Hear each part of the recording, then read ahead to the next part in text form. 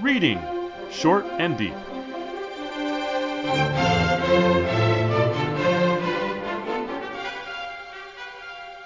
Hi, I'm Jesse. And I'm Eric. And today we're reading Short and Deep, Miss Brill by Katherine Mansfield. First published in a magazine called The Athenaeum in 1920. And I don't remember how I originally came across this story. I think I was looking for public domain stories that I could read with my students that weren't too long. And boy, this is a great story to read with students. It's so good, I think, because it always has the intended effect, no matter how jaded the student is. Wow. Did you find it to be effective? I found it to be a very moving story. Yeah, I don't know how one knows what was intended. It certainly has an effect, and one can assert that it was the intended effect. It certainly was effective for me. I believe that probably that was what Mansfield was after, because the writing is so exquisitely nuanced and controlled. Indeed. Yeah. Which I think would be clear. I think it's clear from the very beginning. I sort of like to go over the very beginning of it in some detail to share my sense of what that is. But the story as a whole is really remarkably simple in terms of overt, observable plot.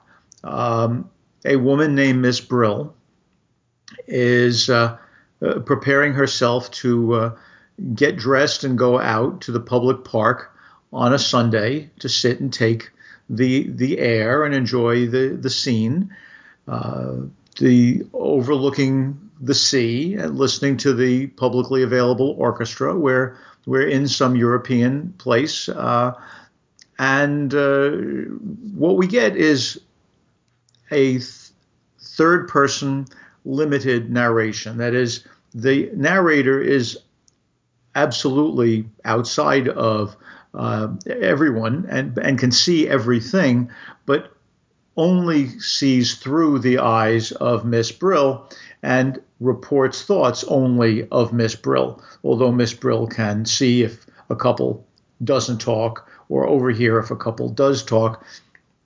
And she goes out, and in her thoughts and in her observations about what she sees, we come to understand that this outing, this Sunday outing, is really, in many ways, the high point of her poor, circumscribed life. But she has such love for the savoring of this life and such a joy in her understanding that she understands these people, that she comes in the course of this particular Sunday to suddenly realize that she and all of these people, the dandy, the conductor of the orchestra, the old couple, the young lovers, each of them has a role. And it's as if all of life were a play, and they're not just people, but they and she have this heightened life because they are actors, and she's an actress in this grand, beautiful play. She believes that. And then a couple of youngsters sit down where an old silent couple had sat previously, and she overhears them. She's become very good, she believes, at overhearing and enjoying other people's conversations. And what she overhears is a really nasty set of observations about her. Then we get we get ellipses. We then come back to her in her room, taking off the fox stole that she had put on, and trying to enjoy her life. And yet, as it says in the last line, somewhere she heard someone crying, which suggests a dissociation from herself, as in fact thinking of herself, her whole life, as being just that of an actress, represents some dissociation. So we begin this story, I think, feeling enormous sympathy for this warm-hearted woman, and finally, I think, come to feel pity for this deluded spinster. And yet, I don't think that we necessarily think of ourselves as better than she, because we share a sense that people should not have spoken badly of her, and all of us wish that we had more happiness than we do. It's a very, I think, powerful, humane, and sad story about a misplaced individual trying to find her role in life, that is, in both senses, her role as an actress in the play of life and what she could do in life. You put it very well. I think that, I mean, you're even a little more charitable to her than I usually am, and I find myself, utterly sympathetic for her position and dread that my own position in life never come to anything like the position she's found herself in.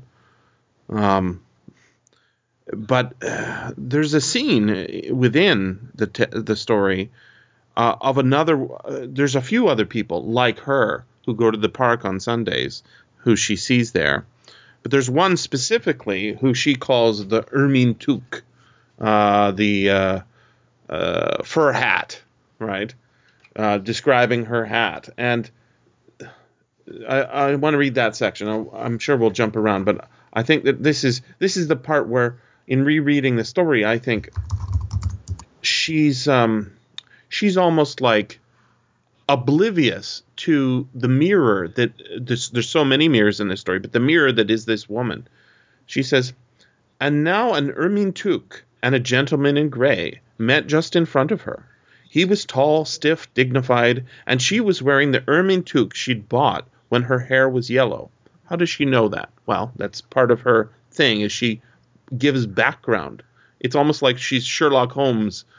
She can tell everybody's life history from what they look like or what they say. But actually, it's all fantasy, right? Now,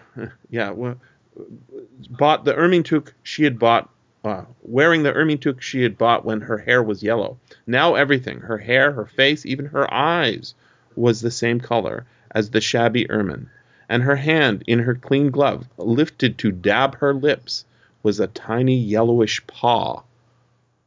Oh, she was so pleased to see him, delighted. She rather thought they were going to meet that afternoon.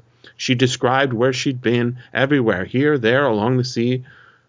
The day was so charming, didn't he agree? And wouldn't he perhaps... ...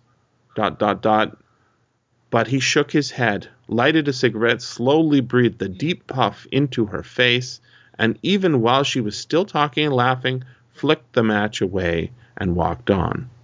The ermine toque was alone. She smiled more brightly than ever, but even the band seemed to know what she was feeling, and played more softly, played tenderly, and the drum beat, "The brute, the brute," over and over. What would she do? What was going to happen now? But as Miss Brill wondered, the ermine toque turned, raised her hand as though she'd seen someone else, much nicer, just over there, and pattered away. And the band changed again. So that's her, in a certain sense, another version of her, another person who's trying to make a connection with another human, rejected, and instead of feeling that horror on her face, in her eyes, in her voice, she puts on a smile and pretends, perhaps, or maybe actually does see someone else across the park who will possibly pass the time of day with her, make a real connection with her. I was going to make the argument that this is a fantasy story in a kind of large sense, but it's kind of a horror story also. Well, I think it's a story in which characters fantasize, and I think that our sense of their lives is that they are horrible. But I wouldn't put the story in those genres. I think of it as, in fact, as sadly realistic. Yeah, absolutely. That's the thing, is she lives in a fantasy world. Yes. Her entire view of the world is a series of layers of fantasy. And when it comes to that end and she loses that pathetic and so heartrending little semblance of fantasy she can manage to put over her own feelings and her own reality, she's destroyed. Yes. Yes. And she doesn't even know it. That's what I meant about dissociation.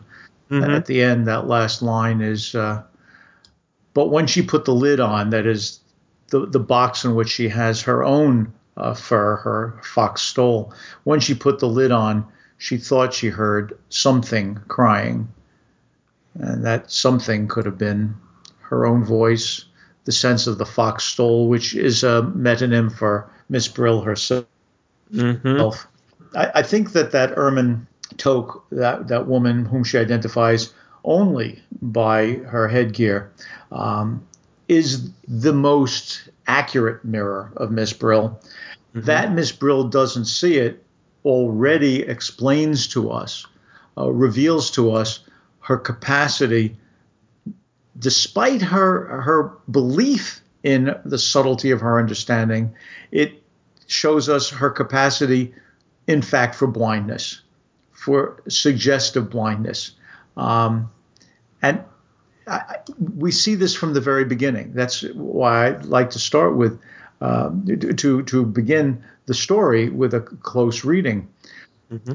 Although it was brilliantly fine, the blue sky powdered with gold and great spots like white wine splashed over the Jardin Public, Miss Brill was glad that she had decided on her fur. Now, the word fine, I think, has a couple of meanings here.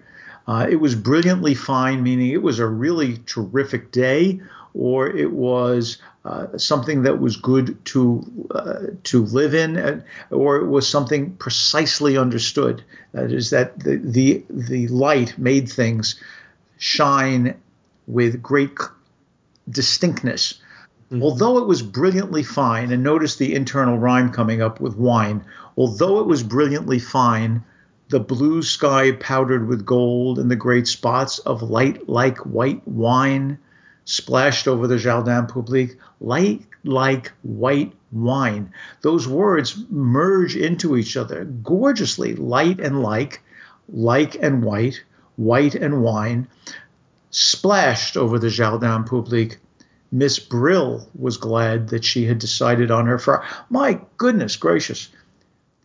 To congratulate yourself on having chosen a particular garment, but she congratulates herself for reasons that we come to understand. This is a rather shabby garment, and she has to fix it up. This fur, in a way, is her. And what we will see, I believe, at a deeper level than is made explicit by the story, is that by putting on the fur, she believes that she is properly costumed to take that role in the public gardens, that using some other creature's skin will make it so that she has a place in the world and pass.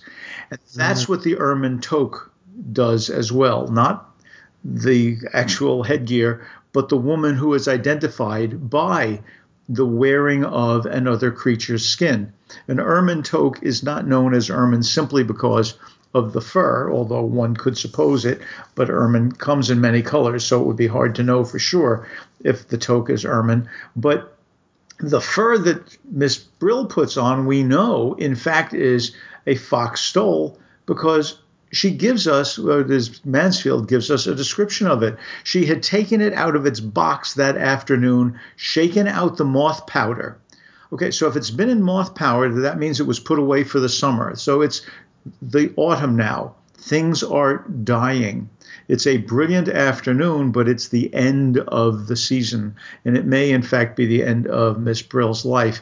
Giving it a good brush and rub the life back into the dim little eyes. She has to work to make this thing alive.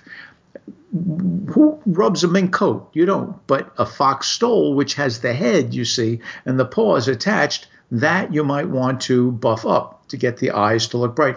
What is happening to me? Said the sad little eyes. Not Miss Brill. That sentence ends oddly. Oh, how sweet it was to see them snap at her again from the red eiderdown. That turns out to be the bedspread that Miss Brill has taken the stole out on and to put down on.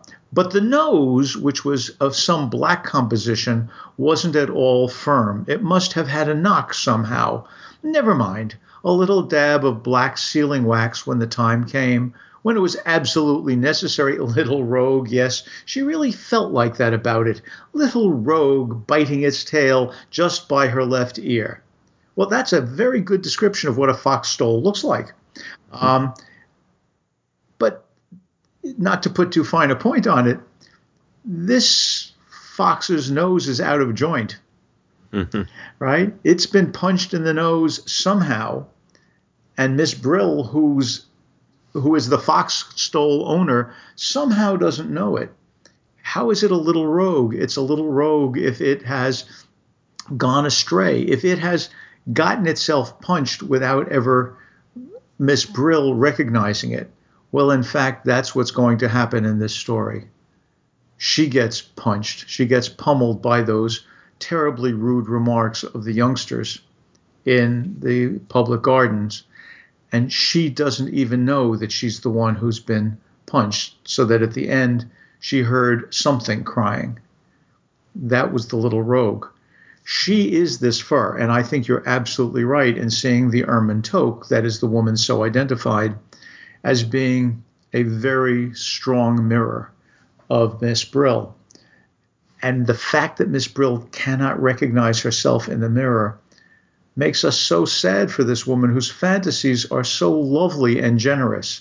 She sees young lovers, she sees happy old people, she sees friends everywhere she looks, and constructs backstories of rich and lovely lives. But in fact, when we see the very first couple, that old couple who sit and say not a word to each other, it's not at all clear that they are enjoying each other's company. They may just be going through the rote motions that they've fallen into after years of dull marriage. Miss Brill doesn't get it, but God, she wants it. She's such a romantic, and so disappointed.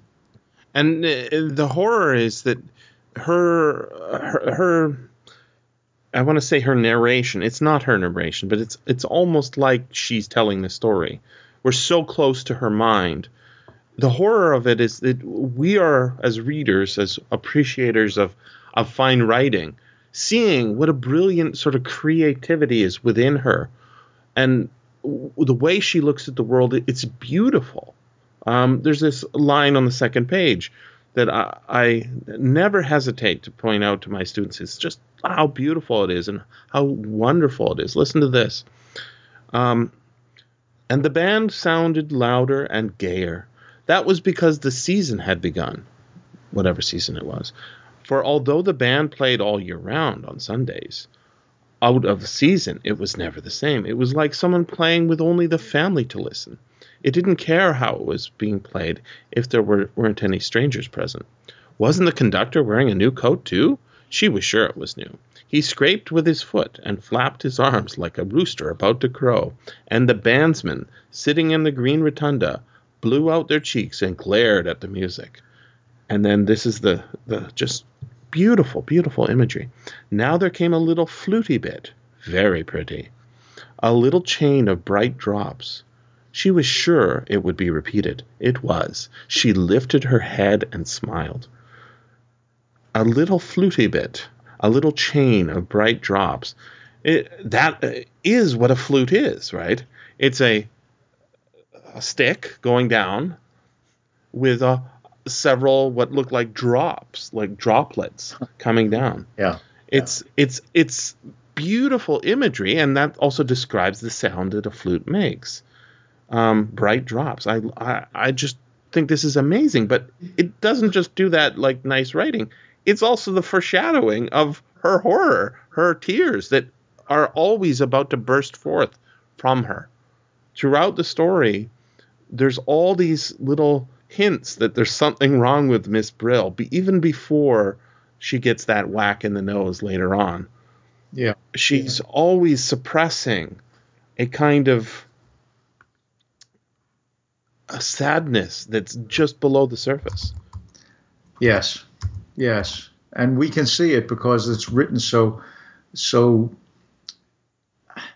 cleanly, so gorgeously. She was on the stage. She was on the stage, she says on page 6. No wonder she enjoyed these afternoons, right? Shy feeling. Let me back up a bit. The idea that she had a part to play every Sunday, this explained why she had felt queer, shy, feeling at telling her English pupils how she spent her Sunday afternoons. So now we know she's in France, Jardin Public. It's the season, it's autumn, so this means it's the time when people want to come out now. They're back from their summer vacations. If the sea is visible, but we're at a place where the band can play outdoors year-round. We're probably somewhere in the south of France on the Mediterranean coast. So she is there as a hanger-on, right? She has not much income. She lives alone. She has her English pupils, so she's teaching English to French folks. She felt this queer, shy feeling at telling her English pupils how she spent her Sunday afternoons. No wonder Miss Brill nearly laughed out loud. She was on the stage. She thought of the old invalid gentleman to whom she read the newspaper 4 afternoons a week while he slept in the garden. She had got quite used to the frail head on the cotton pillow, the hollowed eyes, the open mouth, and the high-pinched nose. If he'd been dead, she mightn't have noticed for weeks. She wouldn't have minded. But suddenly he knew he was having the paper read to him by an actress. An actress! The old head lifted. 2 points of light quivered in the old eyes. An actress, are ye? But of course none of that has happened. She's just thinking of what would happen if she told it to him. What has happened is that she's been eking out her meager income by, among other things, 4 afternoons a week reading a newspaper in English to someone who is so old and uninterested that all he does is use her as background noise in his garden. And she is so inured to the small opportunities for social interaction that the world has given her that she finds this actually okay. She thinks of it and thinks how it can be even better. How you can remain optimistic, having been ground down as this woman clearly has, is in a sense heroic. And I think that's one of the reasons that I do feel great sympathy for her, and one of the reasons that I find this such a moving and, in some senses, horrifying story. And it's just her. Not only does she come to the public garden on Sunday, she also every Sunday she also comes to the public garden 4 other days a week, and reads to an old invalid gentleman while he sleeps. No, that's not in the public garden. It says to the garden. That's right. That's not the Jardin Public. Okay. Right. In any case, her greatest interaction with human beings, other than her students, who she can't really tell what she does during her free time, is to read aloud to a man who's sleeping. This is so sad that I almost want to burst into tears as I think about it. That's horrible. And then the very next time, right after where we saw that, the in her mind, the old man saying, "An actress? I didn't know I was being read to while I'm sleeping by an actress." Right. The very next part is her feeling about this, that she comes out of this double fantasy she's put herself into, and then says, the band had been having a rest. Now they started again, and what they played was warm, sunny. Oh, beautiful description. Yet there was just a faint chill, a something. What was it? Not sadness. No, not sadness. A something that made you want to sing. Yes. Oh, that's better. Right? She's always about to cry. She's always about to despair, and always finds a way to avoid it. The tune lifted, the light shone, and it seemed to Miss Brill that in another moment all of them, the whole company would begin singing. The young ones, the laughing ones, who would be moving together, they would all begin. And the men's voices, very resolute, brave, would join them. And then she too, and the others on the benches, they would come in with a kind of accompaniment, something low that scarcely rose or fell, something so beautiful, moving, ... And Miss Brill's eyes filled with tears. Oh, because she's so happy? I don't think so. And she looked smiling at all the members of the company. Yes, we understand, she thought, though what they understood she did not know. Now, this is such good writing that it's almost like it's a psychology course. Right?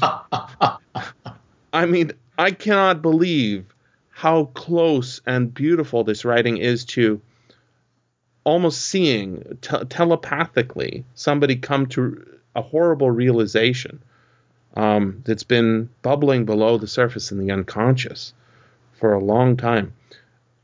Before we get to the honey cake and the almond and all that, there is a line earlier on that I think telegraphs, again, the ending so wonderfully. Just such good writing. She's describing the other people who come to the park. She knows because she comes to the park every Sunday. And it goes like this. Other people sat on the benches and the green chairs, but they were nearly always the same, Sunday after Sunday, and Miss Brill had often noticed there was something funny about nearly all of them. They were odd, silent, nearly all old, and from the way they stared, they looked as though they'd just come from dark little rooms, or even cupboards. That's her. Yes. All of these lonely people. This is like a Beatles song, right? Right at the end, she takes that box, puts the stole in to the box, and is about to put it away in a cupboard. And of course, she lives in a cupboard too. Her apartment is just a room, and it's a dark little room, just like the poor little stole lives in. Oh my God, what pathos. Yes. The control of the writing here that allows us to feel this is exquisite. The passage that you had read just a moment ago, but the one before the last, where they understood, but what they understood she didn't know. Just at that moment, a boy and girl came and sat down where the old couple had been. They were beautifully dressed. They were in love. The hero and heroine, of course, just arrived from his father's yacht. This is still Miss Brill fantasizing. She has no way to know. The hero and heroine just arrived from his father's yacht, and still soundlessly singing, still with that trembling smile, Miss Brill prepared to listen. Right? Now, she'd been disappointed before because the old couple whose seats they are now taking hadn't spoken at all. No, not now, said the girl. Not here. I can't. But why? Because of that stupid old thing at the end there, said the boy. Why does she come here at all? Who wants her? Why doesn't she keep her silly old mug at home? It's her fur, which is so funny, giggled the girl. It's exactly like a fried whiting. Ah, be off with you, said the boy in an angry whisper. Then, tell me, ma petite chère. No, not here, said the girl. Not yet. Now, that exchange, which Miss Brill clearly hears, right? That's her stole that looks like a fried whiting. It's she with the ugly old mug. That whole passage, for the first time in the story, is presented without Miss Brill's thoughts coming through. This is just what the third person omniscient narrator can see, can hear, and we can see it and we can hear it. And now we want to know, how does Miss Brill take this direct assault on her self-image? It's at that moment that we get the ellipses that separates the body of the story from its ending, because the very next lines after "not yet" are, on her way home, she usually bought a slice of honey cake at the baker's. And we find out that she is always thrilled if the slice happens to have a bit of almond in it. So that makes it special.